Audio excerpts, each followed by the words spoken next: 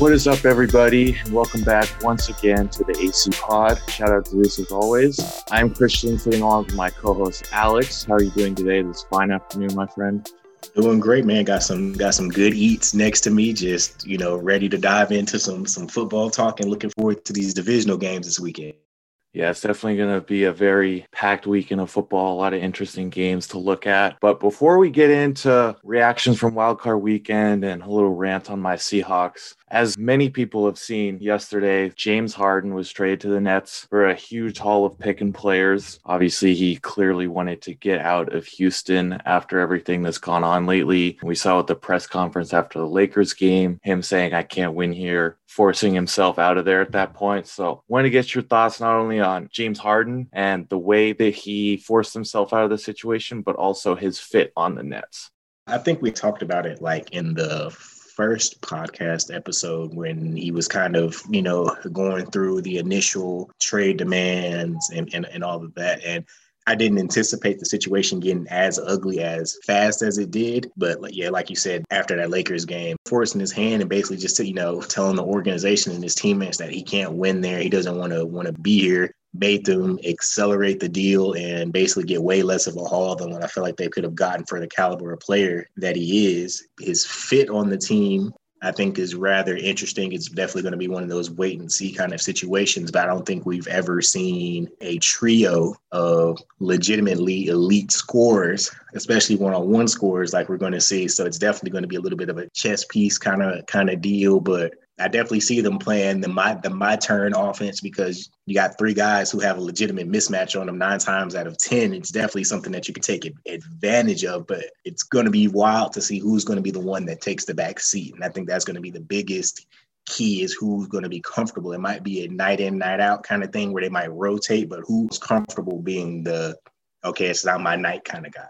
Yeah, I think the fit is really interesting, like you said, because I don't think Kevin Durant's going to need to take any back seat. He's not going to be deferring at all because he can play off the ball a little bit. He's not as much of a ball dominant player. He can be a spot up, catch and shoot, pick and pop type player. So I think he'll still be able to get his, averaging 30 a night like he's been doing. I'm not worried about him, but it's more the Kyrie and Harden dynamic. Who's going to handle the ball late at the game? One of them can play off the ball a little bit more. Obviously, we've seen both of them as huge ISO dribblers, one-on-one players since both of them have been in the league. So seeing how Nash and D'Antoni are able to kind of put those pieces together will be very interesting. In terms of Harden and forcing his way out, I know that the Rockets were on the verge of a trade in the last few days before the Lakers game, but I think that was just kind of the nail in the coffin, just the final straw saying like, hey, I don't want to be here for the long term, so get me out of here.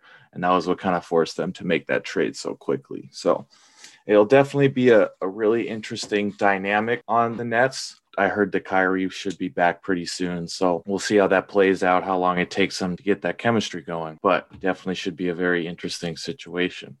Transitioning over to our reaction on Wildcard Weekend. Obviously, we both had the same picks for all of our games. We went 5-1. I just wanted to get your quick thoughts on the games before I start to go in on my Seahawks a little bit.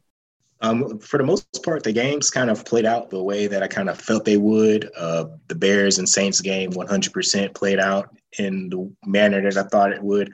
After you saw the Wims drop, they basically waved the white flag and basically conceded.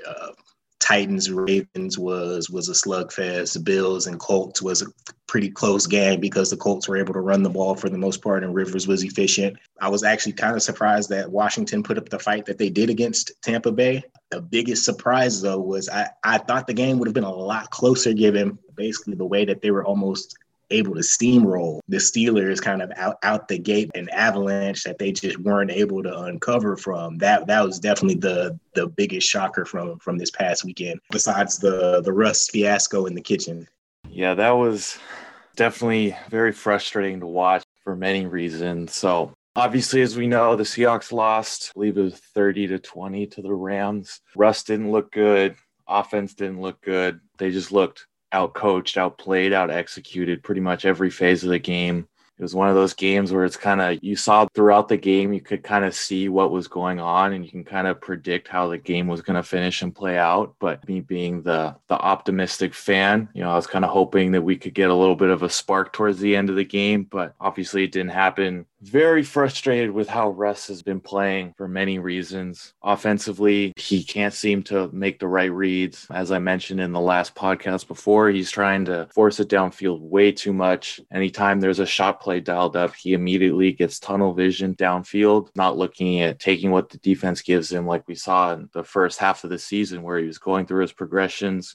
The deep shot wasn't there. He'd take it underneath.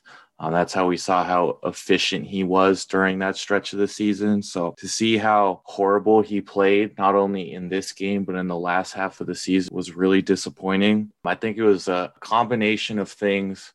The Rams obviously have the perfect defense to match up against the Seahawks for many reasons. Schematically, the way Brandon Staley calls it, the too deep, having Jalen Ramsey be able to lock DK one-on-one. I mean, he can lock any receiver one-on-one in the NFL pretty much. So, and then having Aaron Donald against our below average offensive line, it's pretty much just the absolute worst matchup we could have had in the playoffs against any team. So in terms of looking at the offense, I don't think that Brian Schottenheimer was necessarily the issue. He was just fired this week. I think that he certainly had struggled with in-game adjustments and kind of game planning for how defenses started to play against the deep ball that was so successful throughout the beginning of the season. But as we saw, Russ and the offense just kind of fell off a cliff mid-season. Teams started to adjust a little bit. They saw that deep balls were such a huge factor in us scoring points and our success offensively. So they started to game plan against it. I think Russ started to kind of feel like he needed to force it with the defense struggling as much as they did early in the season. So he kind of started to feel that he had to put the team on his back a little bit. And that's why we saw all the mistakes, forcing it, trying to do too much, not only in this game, but throughout the back half of the season. But overall, just a horrible game all around. Looking at Pete Carroll's comments on why they parted with Brian Schottenheimer doesn't get me too thrilled about who we might be hiring in the future by saying, quote unquote, philosophical differences. So I know he wants to run the ball a bunch, and looking at our success in the back half of the season, it's clear that he did not like how the offense performed there, and he's going to try and go back to running the ball, back to the offensive philosophy from the Legion of Boom days, which obviously is not going to work with our average defense or slightly above average defense right now. So future isn't looking too bright right now, but we move. Not too much I can do. It's just kind of part of being a Seahawks fan. You got a high floor, but kind of a low ceiling by the way Pete Carroll coaches. So yeah, definitely, like you said, high floor, low ceiling with the way Pete Carroll coaches. And then honestly, I think a lot of the draft choices, I can definitely feel how Seahawks fans feel being the Eagles fan and not seeing a lot of draft choices pan out. But, you want to run the ball more, and you got Chris Carson and you draft Rashad Penny in the first round, and it just doesn't really ever click offensively. And like you said, Russ just really didn't play all that great in the back half of the season. But the worst thing that I really saw early on in that Rams game was just how he was navigating the pocket. I know the offensive line isn't a great strength, but you don't do anything to help it out when you hold the ball too long and run into pressure. Like he handed Aaron Donald a couple of sacks and pressures that put the offense in a bad position. So it definitely just wasn't a good look overall. I feel bad for Schottenheimer as far as being the one that kind of got the low end of the stick as far as the blame and losing his job. But, when your quarterback struggles, the way that it looked, somebody has to go just with the way the NFL moves.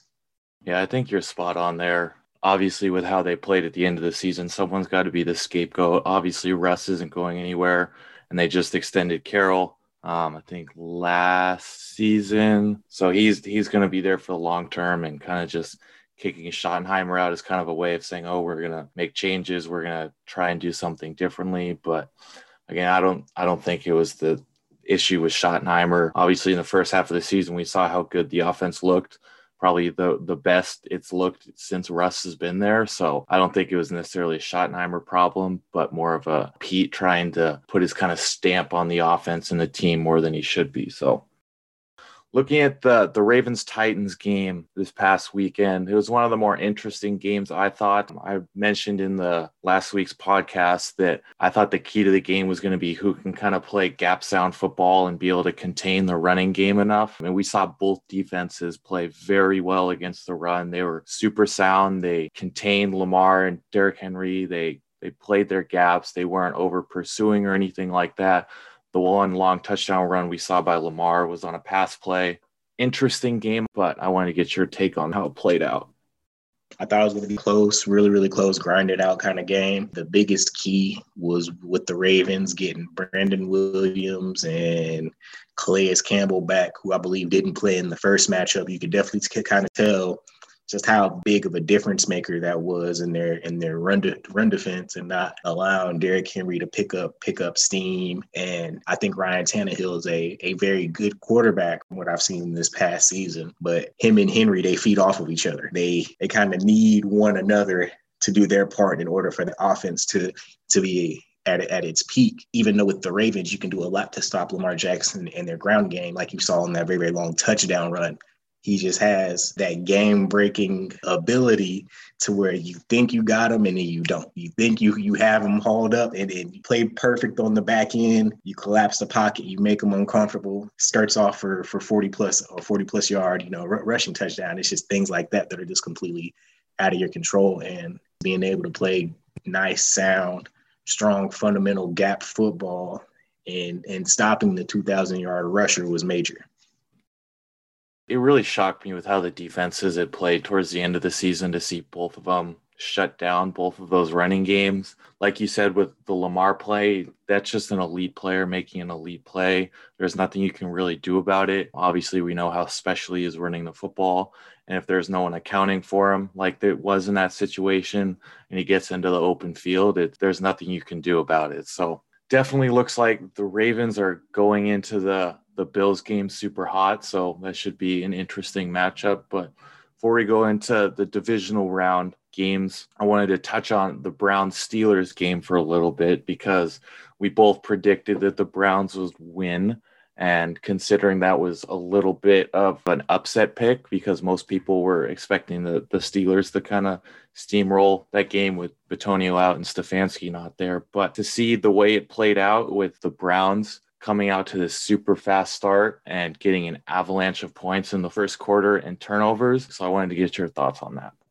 Yeah, it was just one of those games where, an early mistake kind of compounds into this imaginary force that we see all the time when it comes into sports, as far as momentum goes.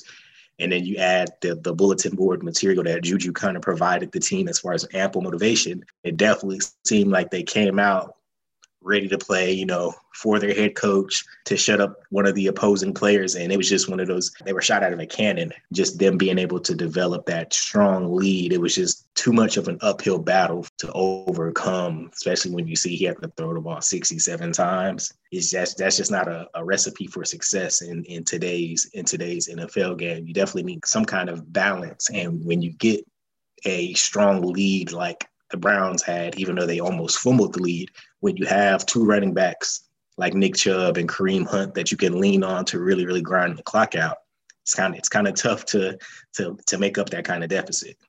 Yeah, one of the more interesting things that I saw in the game was how kind of free and loose the Browns played. Considering it's a team that has next to no playoff experience, to see the way they played super hard, they were playing super loose, like they had nothing to lose. I mean, they really didn't have much to lose in that situation because they were the underdogs, but to see them kind of play balls to the wall, free football like that, at the end of the first quarter, it just kind of seemed like that was just their game and that they weren't going to lose that game. And as we saw in the second half, as the Steelers started to get some points, the Browns were just able to respond. They weren't feeling the pressure in those situations. And credit to the coaching staff to take over, have the team ready, execute a great game plan, obviously. Ben made some mistakes, but the way they played offense and defense throughout that game was very good. So definitely one of the more surprising games from the weekend, but something that certainly brings an interesting storyline into the divisional round matchup. So transitioning now to the first game of the divisional round matchup is going to be the Browns and the Chiefs game. Obviously, as we just mentioned, the Browns are off of a little bit of a high. They have some momentum going into the game against the Chiefs. They're going to get Denzel Ward back for this game. They should get Bitonio back, and Stefanski should be back as well. But they're facing the red-hot Chiefs right now. I wanted to get your take on this game, kind of how you feel the momentum and how this game's going to shape up. So I feel like Cleveland kind of has like a similar situation of what they went into against the Steelers. And I'd probably even say a better situation, just as far as, a lot of people from week one have kind of penciled Kansas City into the Super Bowl on the AFC side. And you got the Browns, who haven't made the playoffs in ages, won their first playoff game in ages. They're just there to enjoy the ride and the run. But I think they have a workable recipe to upset Kansas City, because Kansas City doesn't necessarily have the strongest defense. Their secondary is okay. Tyrann Mathieu, an all-pro player, but other than that, a lot of serviceable guys back there. The D-line isn't too crazy, as long as you're able to kind of hold up on Chris Jones. They just have a little bit, a couple of I would say more so of an average pass rush on that aspect.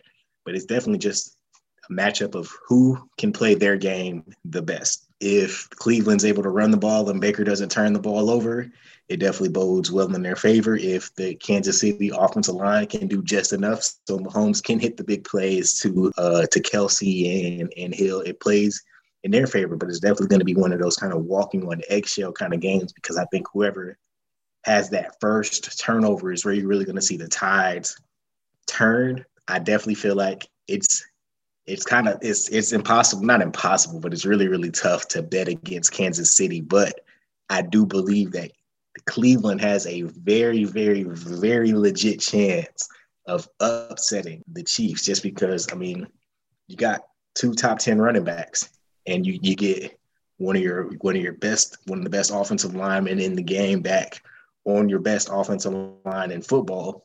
And as long as those guys hold up, you can't do too much against that, because then you control the ball, you control the pace, you make Kansas City play your game, which is easier said than done. The biggest X factor is going to be that secondary, but Myles Garrett for sure, he's going to have to put his stamp on it as a pass rusher, just to make Mahomes uncomfortable and take advantage of that not so good Kansas City offensive line. Yeah, I think you're spot on. The way the Browns play, ball control, not turning the ball over, running the ball, controlling the clock, and kind of time of possession and the pace of the game, it's definitely a recipe that is probably the worst matchup for the Chiefs in terms of play style. Kind of looking at, like you said, with getting Bitonio back, an all-pro guard, both top 10 running backs, the average defensive line for the Chiefs, just kind of how they've struggled on defense a little bit this year. I think the main key is going to be if they can kind of hold off on those Kansas City spurts, because the Chiefs are obviously going to hit some big plays. They're going to get some momentum. They're going to get long touchdown, long play to Tyreek or Kelsey, whatever it is. They're going to get those type of plays. But I think what we see in Chiefs games is that those kind of avalanche, and they kind of just pile on top of each other. Like we saw in the playoffs last year, they were down 24-0 to the Texans. Texans had control of the game, but it was one big play after another. Texans getting consistent 3-and-outs, not being able to do anything. And we just saw the momentum completely shift. So looking at this game, obviously the Chiefs are going to hit their big plays. They're too good of an offense, too good of a team not to be able to make those plays, especially with, not a great secondary in the Browns. Even though they're getting Ward back, it's still kind of slightly above average secondary. But I think the key is going to be if the Browns in those situations after the big plays are able to kind of hold the ball, get some first downs, flip the field a little bit or get down, score a field goal, keep Mahomes a little bit on the sideline so that you don't kind of let that avalanche, you don't let him get into that rhythm. Obviously the crowd's going to start to get into it in those situations. So it's one of these games where I won't be betting against the Chiefs, but it would not surprise me in the slightest to see it be a one-possession game in the fourth quarter. Obviously, I think in this situation, playoff experience is going to play a little bit with how much the Chiefs came back from behind last year. the ways they played in the playoff, that no fear, no flinch type of resolve that they have definitely gives them an advantage. But with how the Browns played last week, they certainly have a good chance if they continue to play free, continue to play like they did against the Steelers. If they can get a turnover or two, kind of get a short field or something like that, it could spell troubles for the Chiefs. So now looking at the second game on Saturday, the other AFC matchup is going to be the Bills and the Ravens game. I think it's one of the more interesting games of the weekend because of how the offenses have been playing as of late.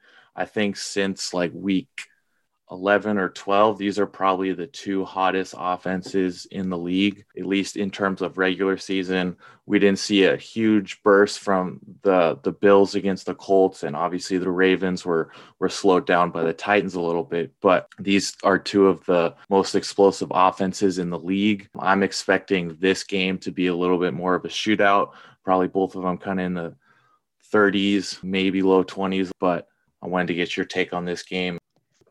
Colts defensive line being able to they didn't dominate, but they definitely were able to do a lot of things that kind of made Josh Allen and the offense uncomfortable. Just seeing how that matchup went kind of bodes well in the favor for the Ravens for me, just because I definitely do think they have a way stronger overall defensive line, a lot more aggressive defensive coordinator in the way that they run these pressures. Is just the key is how disciplined said players are going to be when they run these blitzes, and if they can, corral Josh Allen, who is, one of the tougher quarterbacks to get down and is pretty agile as well. So if they can be disciplined in their blitzes and actually be able to hit home, I think that's going to be a major factor. The biggest matchup, regardless, though, is going to be Marlon Humphrey and Marcus Peters against Stephon Diggs, because he's been virtually uncoverable this season and has been a mismatch against most of the DBs that he's faced. So if they are able to kind of corral him and, stop him from being the big play guy, even though he really didn't do too much against the Colts. And there was a lot of Cole Beasley and Gabriel Davis that did a lot of the heavy lifting early on. But if they can win that matchup, I think everything kind of bodes well in their favor, just because they got the beef up front on the defensive line. So I don't expect Buffalo to be able to run the ball too well. And then Yannick is going to have to earn the money he wants. He's looking for a deal. He wants a deal. What better way than to step up in a major playoff game in Buffalo against the top three quarterback that kind of, does you some favors, but they have the talent and the players up front to kind of stop Buffalo from being able to run the ball and be too successful in that front. And I just don't see the Bills defense having the speed. I'm not saying he's going to run wild, but I think just their overemphasis on trying to corral him is going to make things easier for other guys to do their part. And Hollywood Brown kind of having a strong game as a receiver, I think, was major for the confidence and the connection. So I kind of expect them to pick up where they left off against the Titans, but definitely going with Ravens in this one. You're spot on there. The way the Colts play defense, they limited the run game for the Bills, so kind of forced Allen and the offense to play a little one-dimensional. I think the Ravens have a similar philosophy in terms of, how much they blitz, how aggressive they are, and how good that defensive line is. So I think Josh Allen won't be able to hold the ball like he does, let routes develop like he has throughout this season.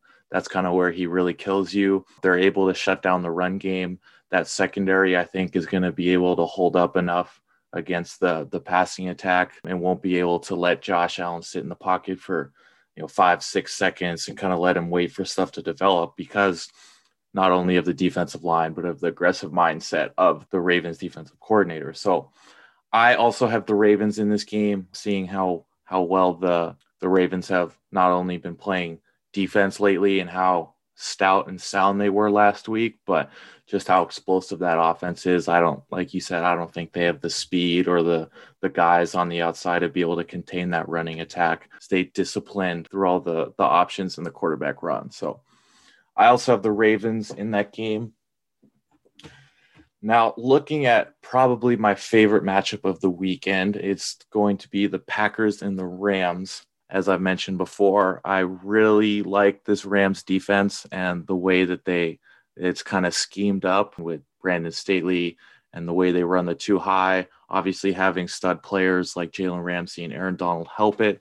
Having that scheme make it so that you can play one-on-one with Ramsey on your number one guy. In this situation, it's going to be Ramsey and Devontae playing one-on-one for the whole game. I'm super excited to watch this matchup. The way Rodgers has in that offense has been playing, it's hard for me to root against them, especially with Goff and that offense, him having a bum finger and everything. I still expect the Packers to win this game, but I think it's going to be a pretty low-scoring game. I don't think Rodgers is going to be able to do too much against that defense because they rely so much on the big play. I don't think Devontae is going to be able to do what he's been doing. Teams couldn't match up against Devontae one-on-one throughout the season, but we finally have a matchup with a cornerback that can play one-on-one consistently and follow Devontae around. So definitely think it's going to be a lower-scoring game, but I don't see the Rams offense able to keep up with the Packers and be able to find a way to pull it out. So I still have the Packers, but I think it's going to be one of those very low-scoring games and going to come down to a couple plays late. So yeah, I'm kind of leaning and rocking in the same direction that you are on this matchup. I just kind of did a quick little search, and it's looking like snow is expected for this matchup in Green Bay, which it plays into the favor of the Packers for sure, and kind of makes me less likely to pick the Rams just because Jared Goff, small hands, cold weather. Hasn't really played too much and hasn't really played well when it comes to him in cold weather games. So it's just like easy money if you were betting on the Packers, but it's just something about that Rams defense that just makes me nervous because I feel like with all the teams left in the NFC, they're by far the worst matchup for everybody across the board. The key is just a question mark at quarterback. I mean, I think given the snow and the Packers kind of not so consistent run defense, when you have a guy who I'm very, very high on, especially after seeing the way he performed as late in the season and against Seattle, I think Cam Akers has that unreal game-breaking burst to where he just needs a slight seam. So it's definitely a little bit of a closer matchup. I don't trust too much of the Packers' weapons in that kind of weather outside of Adams. And it's really going to be a chess piece between offense and defense with the way they match up. And they like to move Adams around a lot. So just seeing how they're going to combat that is going to be extremely, extremely interesting. Rodgers is always playing the chess games when looking at the defense, trying to identify the pressures, but it's just who is going to be the star player that steps up. And I just think, Rodgers has just been having one of those years. And I know he's had a couple of these kind of years where things have fizzled out for him in the playoffs, but something just feels a little different about this year. And I just don't believe enough in Goff to make enough plays in order for his team to be successful. And I just don't see Rodgers making enough mistakes in order for the Rams to be in a deficit. So I think it's going to be rather close, but I think Rams might pick up a late score to make the score look a little bit better than what it does.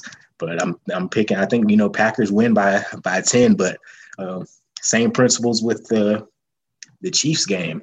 I would not be surprised if there is an upset just because matchup wise, offense and defense. But yeah, definitely, I'm picking the Packers in this one.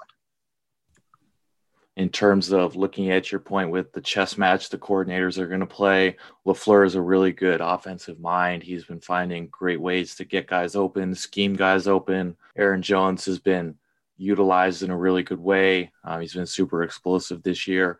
So seeing how LaFleur dials up ways to kind of find holes in this defense and seeing how Staley's going to be able to try and counter it, it's definitely one of the more interesting chess matches. This is probably the most interesting matchup I'm most looking forward to watching this this weekend. So definitely going to be very locked into this game. But now looking at the final game of that day, we got the last NFC game between the Saints and the Bucks. Interested in this game and wanted to get your take and how you felt like this was going to shape up. Just kind of going off of their two initial matchups during the season, Saints definitely have the pass rush to be able to get after and hit Brady. And, that's always the kryptonite when it is to play in a Brady-led team. You hit him early, you hit him often, you kind of knock him off his game and make him uncomfortable. Saints are getting Hendrickson back, so I think that's going to be major. He was a top 5 sack guy on the season, I believe. Cam Jordan's due for a big game, and I just feel like the Saints, if there's any matchups that they really have stood up for this season, when they've seen that Tampa Bay team across from them, it's just it lights a fire up under them. You always got the Lattimore and Evans matchup, which has been heated year in and year out. You got Malcolm Jenkins, who's a fiery individual. So I'm not really worried too much about the Saints defense. The biggest thing that worries me is just how that offense is going to stack up. I mean, they kind of, lulled their way through a crappy Bears team that just didn't play like they wanted to be there. And let's see how they do against a Brady team defense that knows what it is that they're in the playoffs for. So I definitely think that's going to be the biggest matchup, is how Breeze looks against this Buccaneers defense. And hopefully they limit the Taysom Hill package to him just being a runner and receiver. I feel like as soon as they put him in and throw the ball, that something just catastrophic is going to happen in favor of the opposing team. But Breeze is just going to have to be dialed in and just take what the defense gives him, and lean on his guys. Deontay Harris was making a lot of plays against Chicago, and if he's able to pick that up, it shouldn't be an issue. But unfortunately, I do have to, and I don't really like either of these teams, but I definitely gotta. I'm leaning with the Saints, and I don't think it's going to be particularly close. That's a good point you made about the kind of how they sleepwalked through the Bears. There's going to be a lot more pressure on the offense this game because they know that Brady can score. Brady's going to make a lot more plays. He's going to move the ball, obviously, a lot better than Trubisky did. In the game they played against the Bears, it was clear that the offense didn't look worried in terms of play calling. They didn't really force it too much. They just kind of, played a game, not make mistakes towards the end of the game. Obviously, against the Bears offense, it was very below average. That's kind of a way you can play. You don't need to do too much. You just kind of didn't want to make any mistakes. So I think it'll be interesting to see kind of how Breeze handles that pressure a little bit. This is probably his last real chance at a Super Bowl. So I think the pressure is going to be on him more than Brady. Obviously, he's going to be at home. I definitely think that the Saints D will be able to make enough plays in terms of getting pressure on Brady, and they have the secondary to hold up in the back end to be able to make enough plays so that Breeze isn't forced to score 30-plus points during the game. I think the Saints offense is going to have its way with that Bucs defense. I think there's a lot of holes there. And with how Kamara's been running the ball, getting Michael Thomas back, second game healthy, be a little healthier, getting a little better rhythm, I think, obviously, with how Harris has been playing, Sanders has been playing. I just think that offense is going to do a little too much for the Bucs to keep up with. So I also have the Saints in that game. Just recapping our picks, we both have the Chiefs, we both have the Ravens, we both have the Packers, and we both have the Saints. All right, so same picks as last week. Definitely both in the same train of thought in that. Yeah, hopefully it bodes a lot better for us this week than it did last. I'm really excited for all of these matchups, but I just got this feeling where I think Brady's going to look shell shocked, man, with the way the Saints are gonna come out. I mean, hard to imagine a Tom Brady led team being beat 3 times in a row by the same team in the same season, but I just feel like it's just one of those years where the Saints. This is the Saints' best opportunity to kind of close in on that Super Bowl that they feel like they've missed out on the last couple of seasons. They got the defense to do so.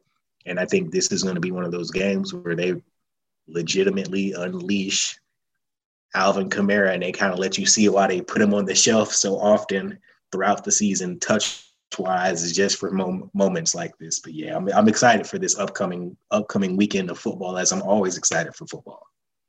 Yeah, I think it's probably going to be Breeze's last home playoff game, so that, might provide a little bit of extra motivation and juice for not only him, but the team around him, knowing that this kind of most likely his last real chance at a Super Bowl. So like you said, going to be a really fun weekend of football, a lot of really good matchups. I think it's going to be a bunch of close games with interesting storylines. Before we wrap it up, do you have anything else you want to add? I'm excited for this head coaching search. Nothing against Dougie P. I'm grateful for the dude, happy for the Super Bowl, but it's time for something new. And hopefully I can dive into some more basketball so we can kind of get a little bit better and more in depth on that, especially after a Harden move. I think the season's about to start picking up in a good way as teams kind of start to make their moves and kind of feel their way through the season. But 2021 is off to a pretty entertaining start, and I hope it kind of continues at its level and we just keep moving.